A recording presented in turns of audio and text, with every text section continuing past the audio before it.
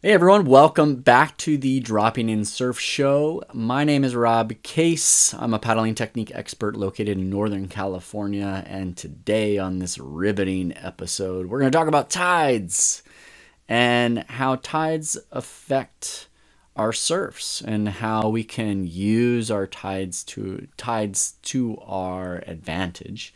For those of you that haven't listened to the show before, the show tries to tie in math and science into the world of surfing and how it might help us progress, get better, and have more fun out in the water. So let's dive into it. So the tides. I'd like us to start with what the tides are, and then end with how is this knowledge of the tides going to help us as surfers or hurt us as surfers. And one of the things that I learned very early on is that the tides actually don't come in or out. They don't really rise or fall, which is bizarre. So what happens is that there's actually a bulge of water, and there's actually two of them on different sides of the earth, caused by the sun and then caused by the moon. And what happens is that we rotate inside that bulge. So I know it's a bizarre concept, but think of a bulge on one side of the earth and a bulge of water on the other side of the earth. And then the earth is rotating into and out of that bulge. So at certain parts of the planet, there is no bulge. And in other parts of the planet, it is a bulge. So high tide would be where the bulge is, and low tide would be where the bulge isn't. But the bulge kind of creates this ellipse around the earth. And then we rotate into and out of those bulges. And that's really what's happening. But our perception is that our perception is that the tide is going up or down.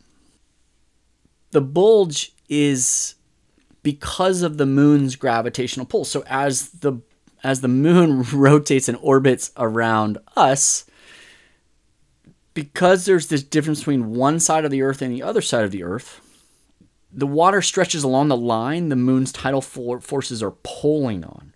And technically it does that for everything. Water is just more responsive because it's a liquid. It's actually happening to the solid earth as well, but on a much, much, much smaller scale. We can't see it. But at the same time, of the moon's gravitational pull stretching these bulges out, you also have the sun. And the sun's tidal force and gravitational force is also pulling on it. And the sun and the moon's gravitational forces, they either line up with each other or they're more kind of like opposite, right? So you might have a moon bulge of a certain amount, and then if you add the sun on top of that, then that ends up being a pretty large high tide. You could also, and that's typically called a spring tide, when there's a full moon or a new moon, and the moon and earth and the sun are all lined up. That means the bulges are all adding on top of each other, and so you have a really, really high tide and spring tide. A neap tide is when the moon is more 90 degrees to where the sun is in relation to the earth, right? So it's kind of like making a 90 degree and the earth is the corner. And so when you have a neap tide, you have more of a low tide because you have the moon's bulge, but you also have the sun's bulge. And if it's a time of the year where they're pretty equal, then the neap tide ends up the sun and the moon bulges both cancel each other out effectively. So I was always under the impression that the moon affected the tides, but I didn't know that the sun affected the tides. And so when I learned about gravitational pull back in, I want to say, high school, I was curious as to, well, what I know about the sun is that, and gravitational pull, is that it has to do with mass, right? That's one of the two factors. And the sun is so much bigger than the moon. So why doesn't the sun impact the tides as much as the moon? Well, generally, the moon is about two-thirds of the tidal force, where the sun is about a third, and it really depends on the distance from those relative objects. So, because the orbit around the Earth, the moon's orbit around the Earth is elliptical, and the Earth's orbit around the sun is elliptical, there are times in which the moon is closer to the Earth, and there are times that the Earth is closer to the sun. And there are times that happen where both that happens, and we'll talk about that in a second. But just in general, to answer my question of why isn't the sun so much stronger of an impact than, say, a quarter to a third of the impact, and the moon it's so much smaller, right? So the sun, just to give you some perspective, the sun is 27 million times larger than our moon. You're looking at that and going, or at least I looked at it and going, well, why isn't that impacting it so much more? It's really because of the distance in relation to the Earth. So the sun is 390 times further from the Earth than the moon is. And so any gravitational force needs to be diminished proportionally, essentially, through some math, right? And so that's why the moon does have a much stronger tidal force than the sun, even though the sun is 27 million times the size of the moon. But the sun does have an impact on the Earth, right? The tides the moon raises on Earth are technically or basically the same, no matter the phase. But it's whether or not it lines up with the sun, whether it's additive or not. So when the moon, the sun, well, really when anything cosmically is lined up, it's called a syzygy. And so during a full moon and a new moon, the three are lined up. And so you have the syzygy, and then you have the bulges lining up. That's really the main point there. So why aren't the tides the same high and low all year round, right?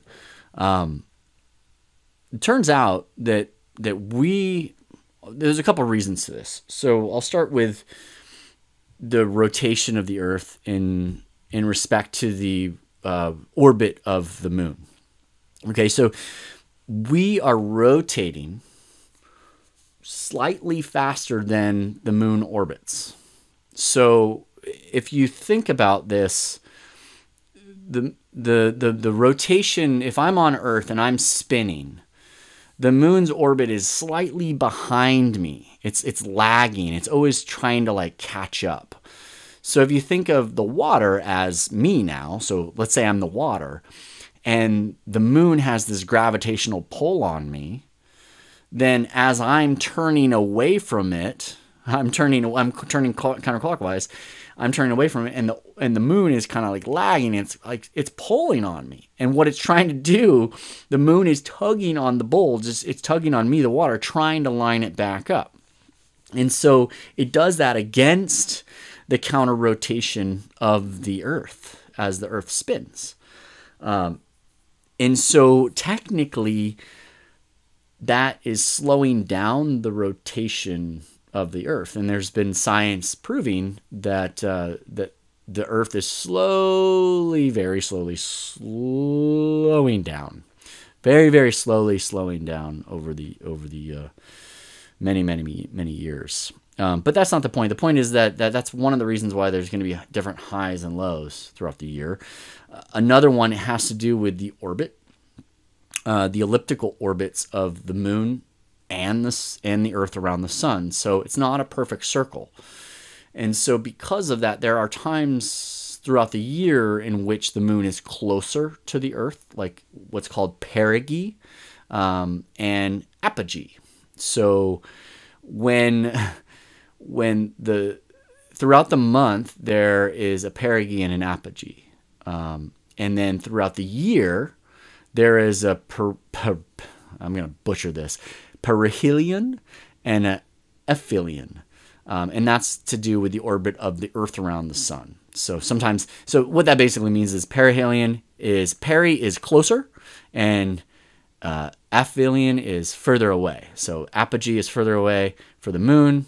The moon is the furthest from the Earth in its orbit, and perigee is the moon being closest to the Earth in its orbit, and perihelion is the Earth being closest to the sun in its orbit throughout the year, and aphelion is the furthest away. So generally, you have around January 2nd is the Earth is the closest to the sun, and July 2nd the Earth is the furthest away from the sun, and then perigee and apogees for the moon.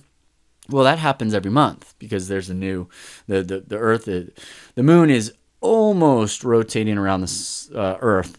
It's about 27.322 days is the orbit of the moon generally.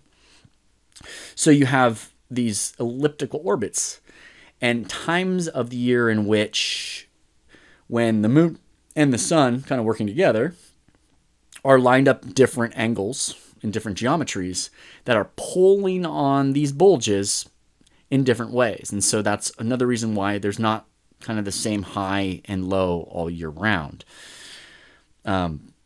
It's these impacts of the strength of the poles. Now, also, you got to also think it's not a perfect ellipse in a singular plane. I know this is super complex, but the orbit of the moon is actually on a tilt. Our axis is on a tilt, the Earth, and our orbit around the sun is on a tilt. So there's lots of things like on a tilt, and so the relative distance from those masses change throughout the year or throughout the month or throughout the day based on the rotation. So you have that causing problems with why there's not the same high and low all day. That just a note, the perigee, an example of the perigee where the moon is closest to the Earth, if you've ever seen the moon appear larger on the horizon, that's normally like a supermoon. That's normally a perigee. The moon's not any bigger. It just appears closer. And it's a bit of a trick of the eye. So at any rate, it's the tilt of the Earth. It's the location of the orbit in relation to the sun and to the moon, and the moon's elliptical orbit timing all play a factor in why there aren't just the same highs and lows all year round. So question is, how many tides are in the day? So you have generally 2 highs and 2 lows every lunar day, and that's called semi-diurnal. 2 highs and 2 lows every lunar day. So a lunar day is the time it takes for a specific site on the Earth to rotate from an exact point under the moon to that same point under the moon, right? So to us, our perception is that a day is 24 hours, right? But remember, the orbit of the moon, I mentioned, is a little bit slower. So a lunar day is not 24 hours. So as we're rotating, it's orbiting around, right? And so it's actually lagging a little bit. And so a lunar day, from our perspective, is 24 hours and 50 minutes. So there's that 50-minute lag that's happening. Okay? So if we take a look at the lows and highs, if it is semi-diurnal, that means that there are 2 highs and 2 lows per day. So every change in tide happens every 6 hours and 12 and a half minutes. So every 6 hours and 12 and a half minutes, there's a new low and new high. Or you could say, if it's diurnal, it's every 12 and a half hours. Oh, sorry. 12 hours and 25 minutes, I should say. 12 hours, 25 minutes. So what causes tides to be geographically different? Okay. So we have these points on our planet where the tides are pretty vastly different. At first, I thought it had to do with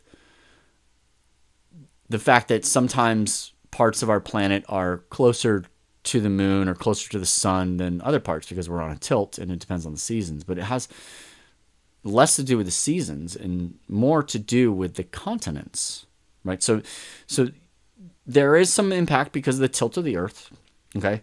The alignment of the sun and the moons and the elliptical orbits. We've already kind of talked about that. That's why there's going to be differences. But another one that was more surprising to me is that it's because of the continents on this planet.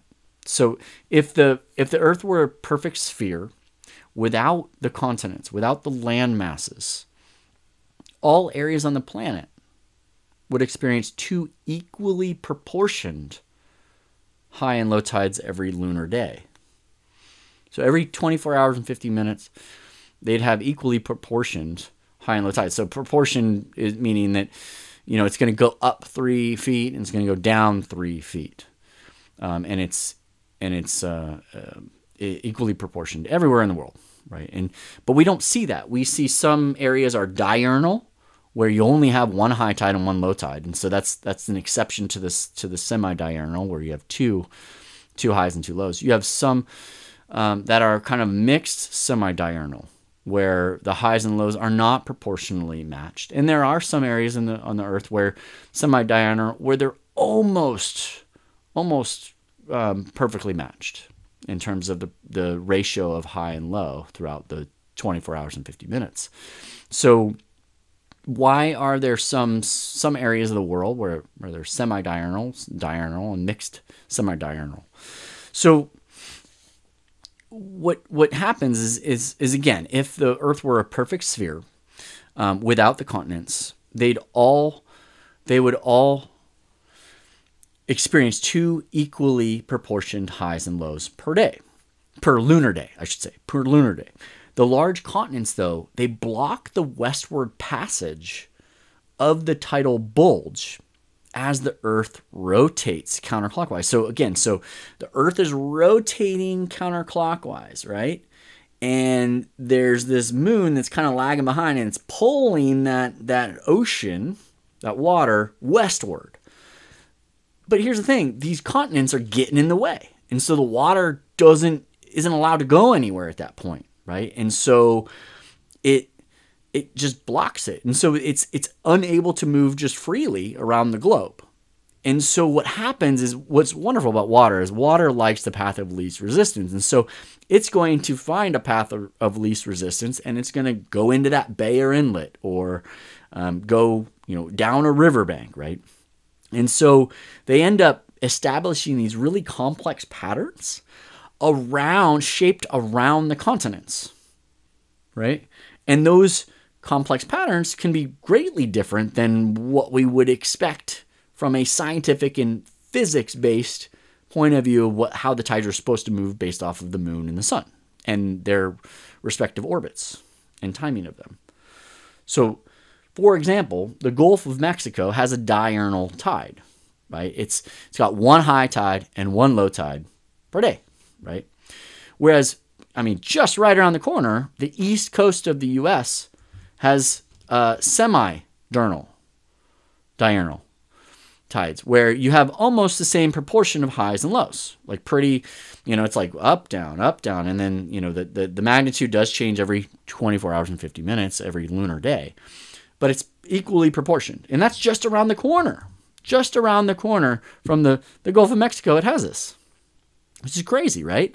And then on the other side of the U.S., and actually, hey, let's just go south of there. Just south of there in the Caribbean, you have this mixed semi-diurnal. And on the West Coast, where on the West Coast you have mixed semi-diurnal. Here on the West Coast, you have these low tides and these high tides they're not proportioned the same.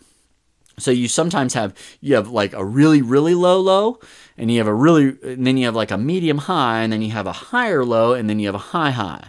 For example, that's just an example. And so you have these like mixed proportions of highs and lows.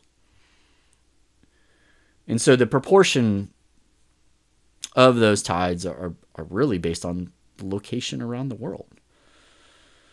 And so when you look at tide charts from one solar day to the next, you'll see that generally the high tides and the low tides will shift, guess what? About 50 minutes. Because you have a solar day versus a lunar day, which is the only difference is 50 minutes. There's a 50-minute lag. So that's one way, like if you don't have a tide chart, but you knew yesterday's tides, approximately the timing of them, you can calculate it just by adding about 50 minutes. You won't be able to calculate the magnitude increasing or decreasing, but you'll know when the high and when the low approximately are. It's crazy, right?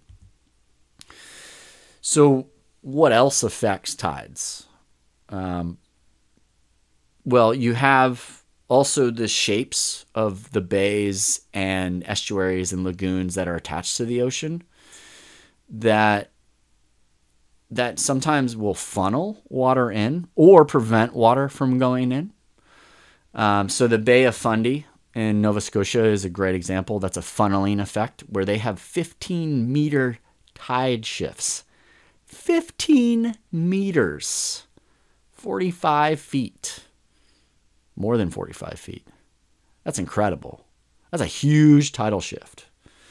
And so you have a lot of things that go along with that. But that's another thing that affects tides are these funneling effects in different parts of the world. I found what was interesting that I didn't know, but the local wind and weather patterns can also affect tides. So strong offshore winds can actually move water away from the coastlines, exaggerating low tide. And onshore winds can pile up water onto the shoreline, which virtually eliminates low tide exposure. So that one was new to me, though I had observed that happening over the years. I never thought about that. And then high pressure systems, kind of calling back to one of our earlier podcasts, high pressure and low pressure systems can also affect tides to a certain degree. So high pressure can depress sea levels, right? High pressure is pushing down on the sea, can lead to exceptionally low tides if it aligns, of course, also with the low tide that the moon and the sun are also affecting. And then conversely, low pressure comes with usually a lot of rain and cloudy overcasts, and those conditions are typically associated with tides that are higher than predicted. So those were surprising to me that you got wind and weather patterns that can also affect the tides. So, what affects the tides? You got the shapes of the bays, you've got the sun and the moon in their elliptical orbits, you have local wind and weather patterns. So we finally get to the question at hand. How does this understanding of the tides help us as surfers?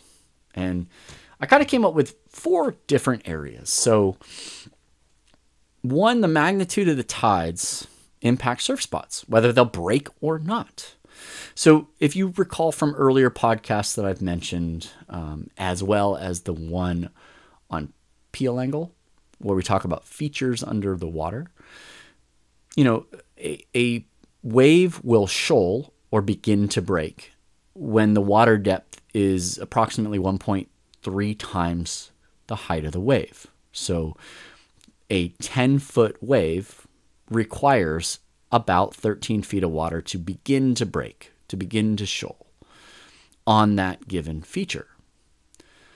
So obviously, if you're thinking about that one feature, say it's a sandbar, right? And that one sandbar is 13 feet deep, and there's a 10-foot wave coming in, and 6 hours later, it's low tide. That one feature is no longer 10 feet deep. I'm sorry, 13 feet deep. That feature is no longer 13 feet deep. And so that same 10-foot wave coming in is definitely going to break on it because it's lower tide, and it's less than 13 feet deep. Or let's say it is low tide and it's 13 feet. The feature is 13 feet deep, and now it's coming to high tide, and that feature is now 15 feet deep. Well, a 10-foot wave coming in, it's maybe going to feather, but it's not going to break.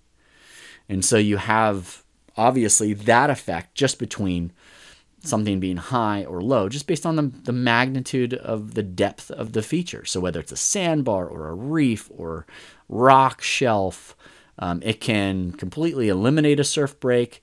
It can shift a surf break to a different feature, or completely eliminate the surf break completely. Number 2 way that it can help us as surfers: take note of the range of the tides. Right? It's almost equally as important as just the absolute data point, whether it's high or low, right? Because you can have a high tide, and I'm using the West Coast as an example here. You can have a high tide of about 3.5 feet, whereas sometimes that's a low tide.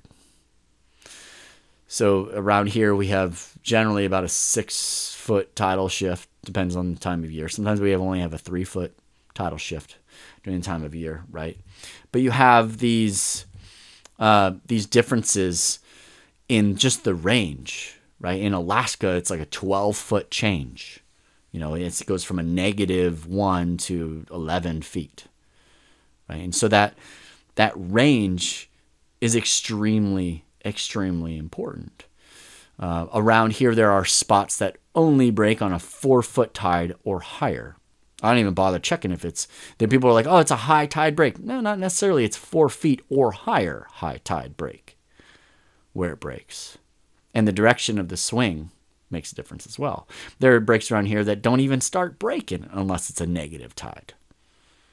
Right? And so knowing the range and the magnitude of them is, again, equally important as the timing of a high and a low tide. Number 3, the rate of the tidal swing. And this goes hand in hand with the magnitude and the range. The rate of the tidal swing affects the quality of the waves and even our ability to go out, or even the ability of whether a wave is going to break nicely or not. So if you have a 12-foot range in tides, you got to remember 12 feet has to move within 6 hours, 12 and a half minutes. That's a lot of water to move in and out really, really fast. And so it develops certain currents as it moves in and out. It floods and then it ebbs, right? And the rate at that change has a lot to do with that magnitude in that range. And it can affect the waves coming in. Obviously, because of reason number 1, it could stop breaking altogether or it could start breaking. But also just that water moving in and out. And again, I hate saying in and out. We are moving into the bulge or we are moving out of the bulge at that rate. That's really what's happening, right? But that could affect the quality of the wave. And if you're waiting for a set to break and the swell is changing, I mean, you could look at something like in Alaska and have maybe a 1 hour window when a particular break is breaking. And if it's at a point of the curve where it's the steepest, right? The 6 hours, 12 and a half minutes is fixed. So you got to move 12 feet of water in 6 hours and 12 and a half minutes. That's fixed. That's not changing, right? So knowing that the middle 2 tides of this curve are moving the fastest of any curve, doesn't matter the magnitude, but the middle 2 tides, 2 hours of every tide shift is moving the fastest, whether it's up or it's down. The middle 2 hours is moving the fastest. That means it's moving all that water the fastest. And because there's lots of water moving, the conditions change dramatically. But knowing that can help you determine, when and where you need to paddle out, where and when you need to surf. Alaska, that 2 hour window can completely be eliminated if you paddle out at the wrong tidal swing, right?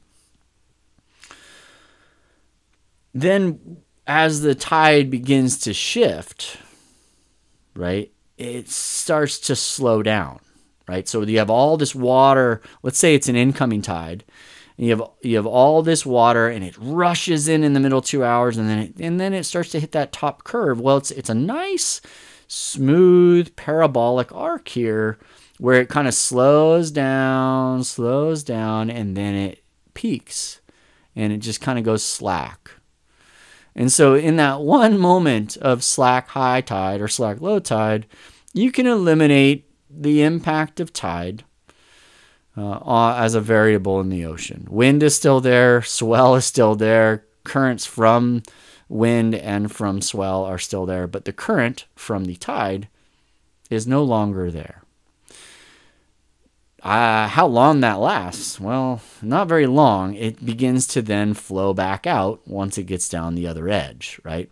So you kind of have this period of time in the middle 2 hours that are really strong, and then it hits the last 2 hours where it slows down, and then the first 2 hours next. So you have this 4 hour kind of window where the tides are not playing as big of a role as one might think. Okay, so that's interesting to know. A lot of people out in the water are like, oh, we're doing the tidal switch, that's why the waves stopped. And we're going to get to that question, because that is a question that I have asked many times. Like, really, is that a scientifically proven thing? And I'm going to get to that in a second. Well, kind of like that, almost a question like that. But that is an observation that I've made over the years. You know, it's all drained out at the bottom tide. It's all drained out. The waves stop. Right? Well, really? Is it just this break where that happens? Because there are certain breaks that are really, really good on an outgoing tide. And there are other breaks that are terrible on an outgoing tide. It also depends on the magnitude and the range of that. And so that is more locally specific. So that would be maybe a takeaway for you to really observe your local conditions and try to determine what tides and tidal shifts and changes work for you. The last thing that I think that knowing about these tides is going to help you as a surfer is thinking about kind of the water surrounding your surf break. So I live in the San Francisco Bay Area and surf at Ocean Beach quite often, and a lot of people talk about the paddle out at Ocean Beach and the currents. So the currents are affected by the swell direction and the swell size, but also by the tidal swing because of its proximity to this huge body of water just inside the Golden Gate Bridge. So once again, you have just understanding that there's all this water inside the bay that needs to flood in and ebb out every 6 hours, 12 and a half minutes. That's a lot of water moving. There's the North Bay, San Pablo Bay, there's San Francisco Bay, there's South Bay, there's the East Bay. That's a lot of water moving in and out. And it takes almost that long for some water to go all the way up into the Petaluma River where I'm at or I'm near, right? So for the tides to effectively become high tide up here, it's different than the high tide at Ocean Beach, because at Ocean Beach, proximity-wise, it's closer to when the water starts moving in. Whereas it's got to go all the way up through San Francisco Bay, up to San Pablo Bay, and up the Petaluma River, and then all of a sudden the tide changes. And so you have these great currents that ebb and flow, but also there's a lot of water moving in and out. And how does that affect my surf break at Ocean Beach? Well, that effectively, because of all that water moving in and all that water moving out, creates a current based off the tidal shift along the beach, north to south. So knowing that, if I knew the tidal swing and the degree to which the tidal swing is, I can plan around when Ocean Beach is better conditions, as well as look at, this drop from high to low isn't all that strong, so I can go mid-tidal shift and not have to deal with too much current. For example, this switch from high to low is 6 feet.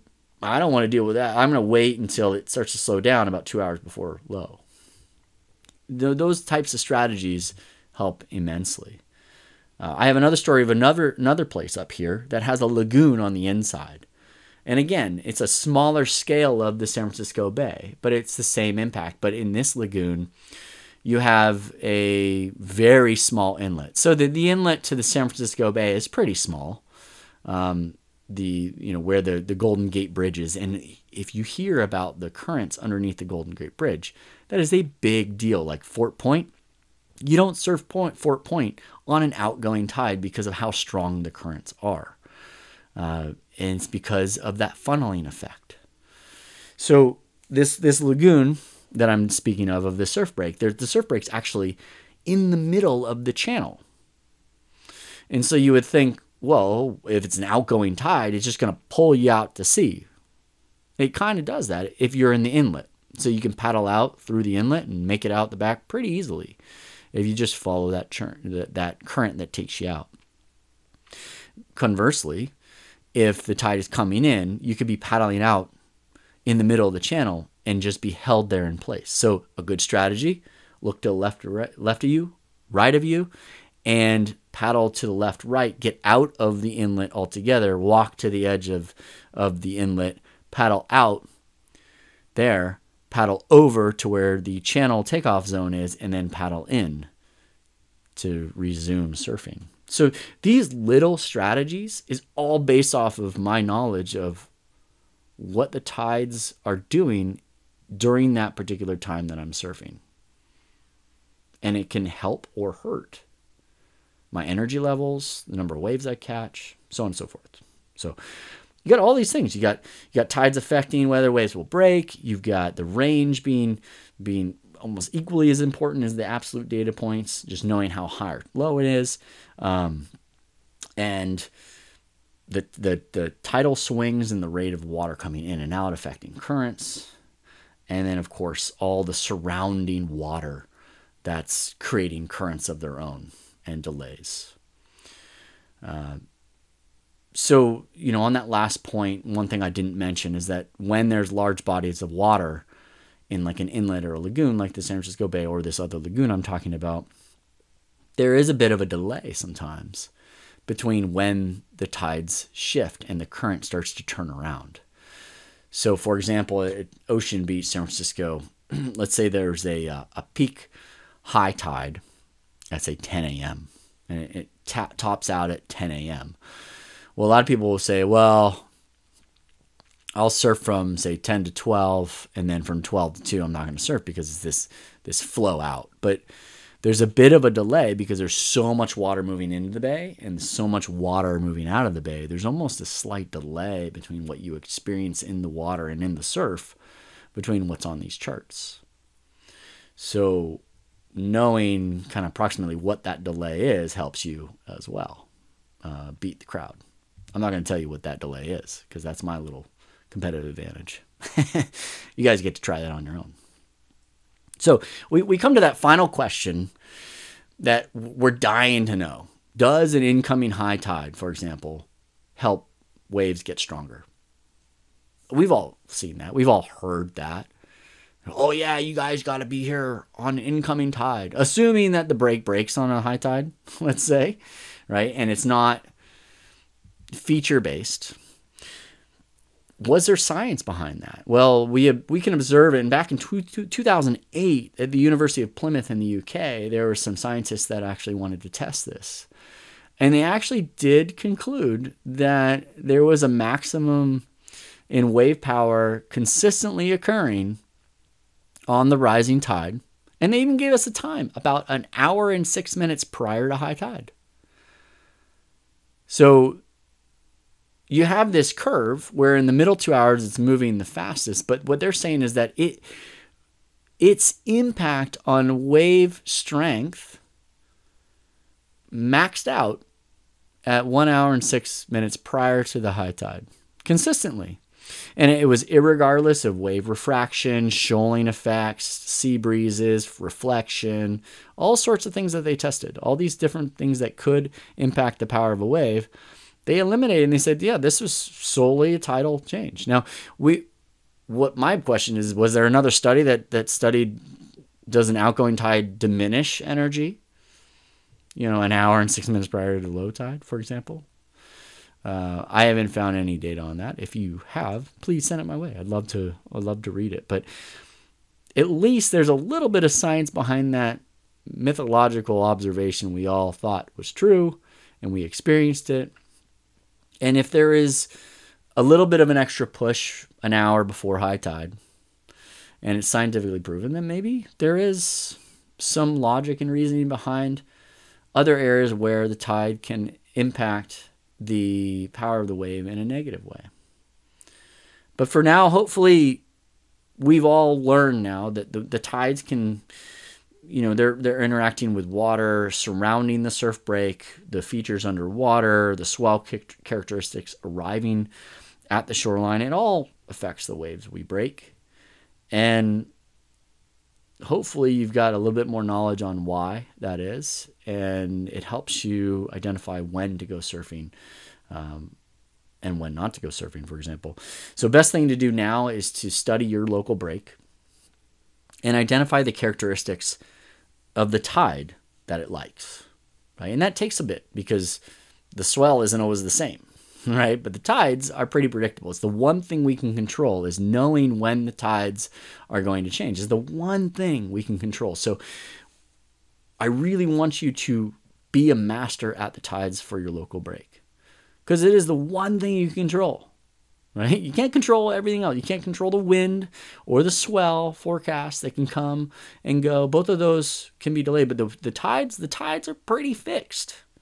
And now that you know that there's all this water moving in every 6 hours, 12 and a half minutes, in or out, and technically we're moving in or out of that bulge every 6 hours and 12 and a half minutes.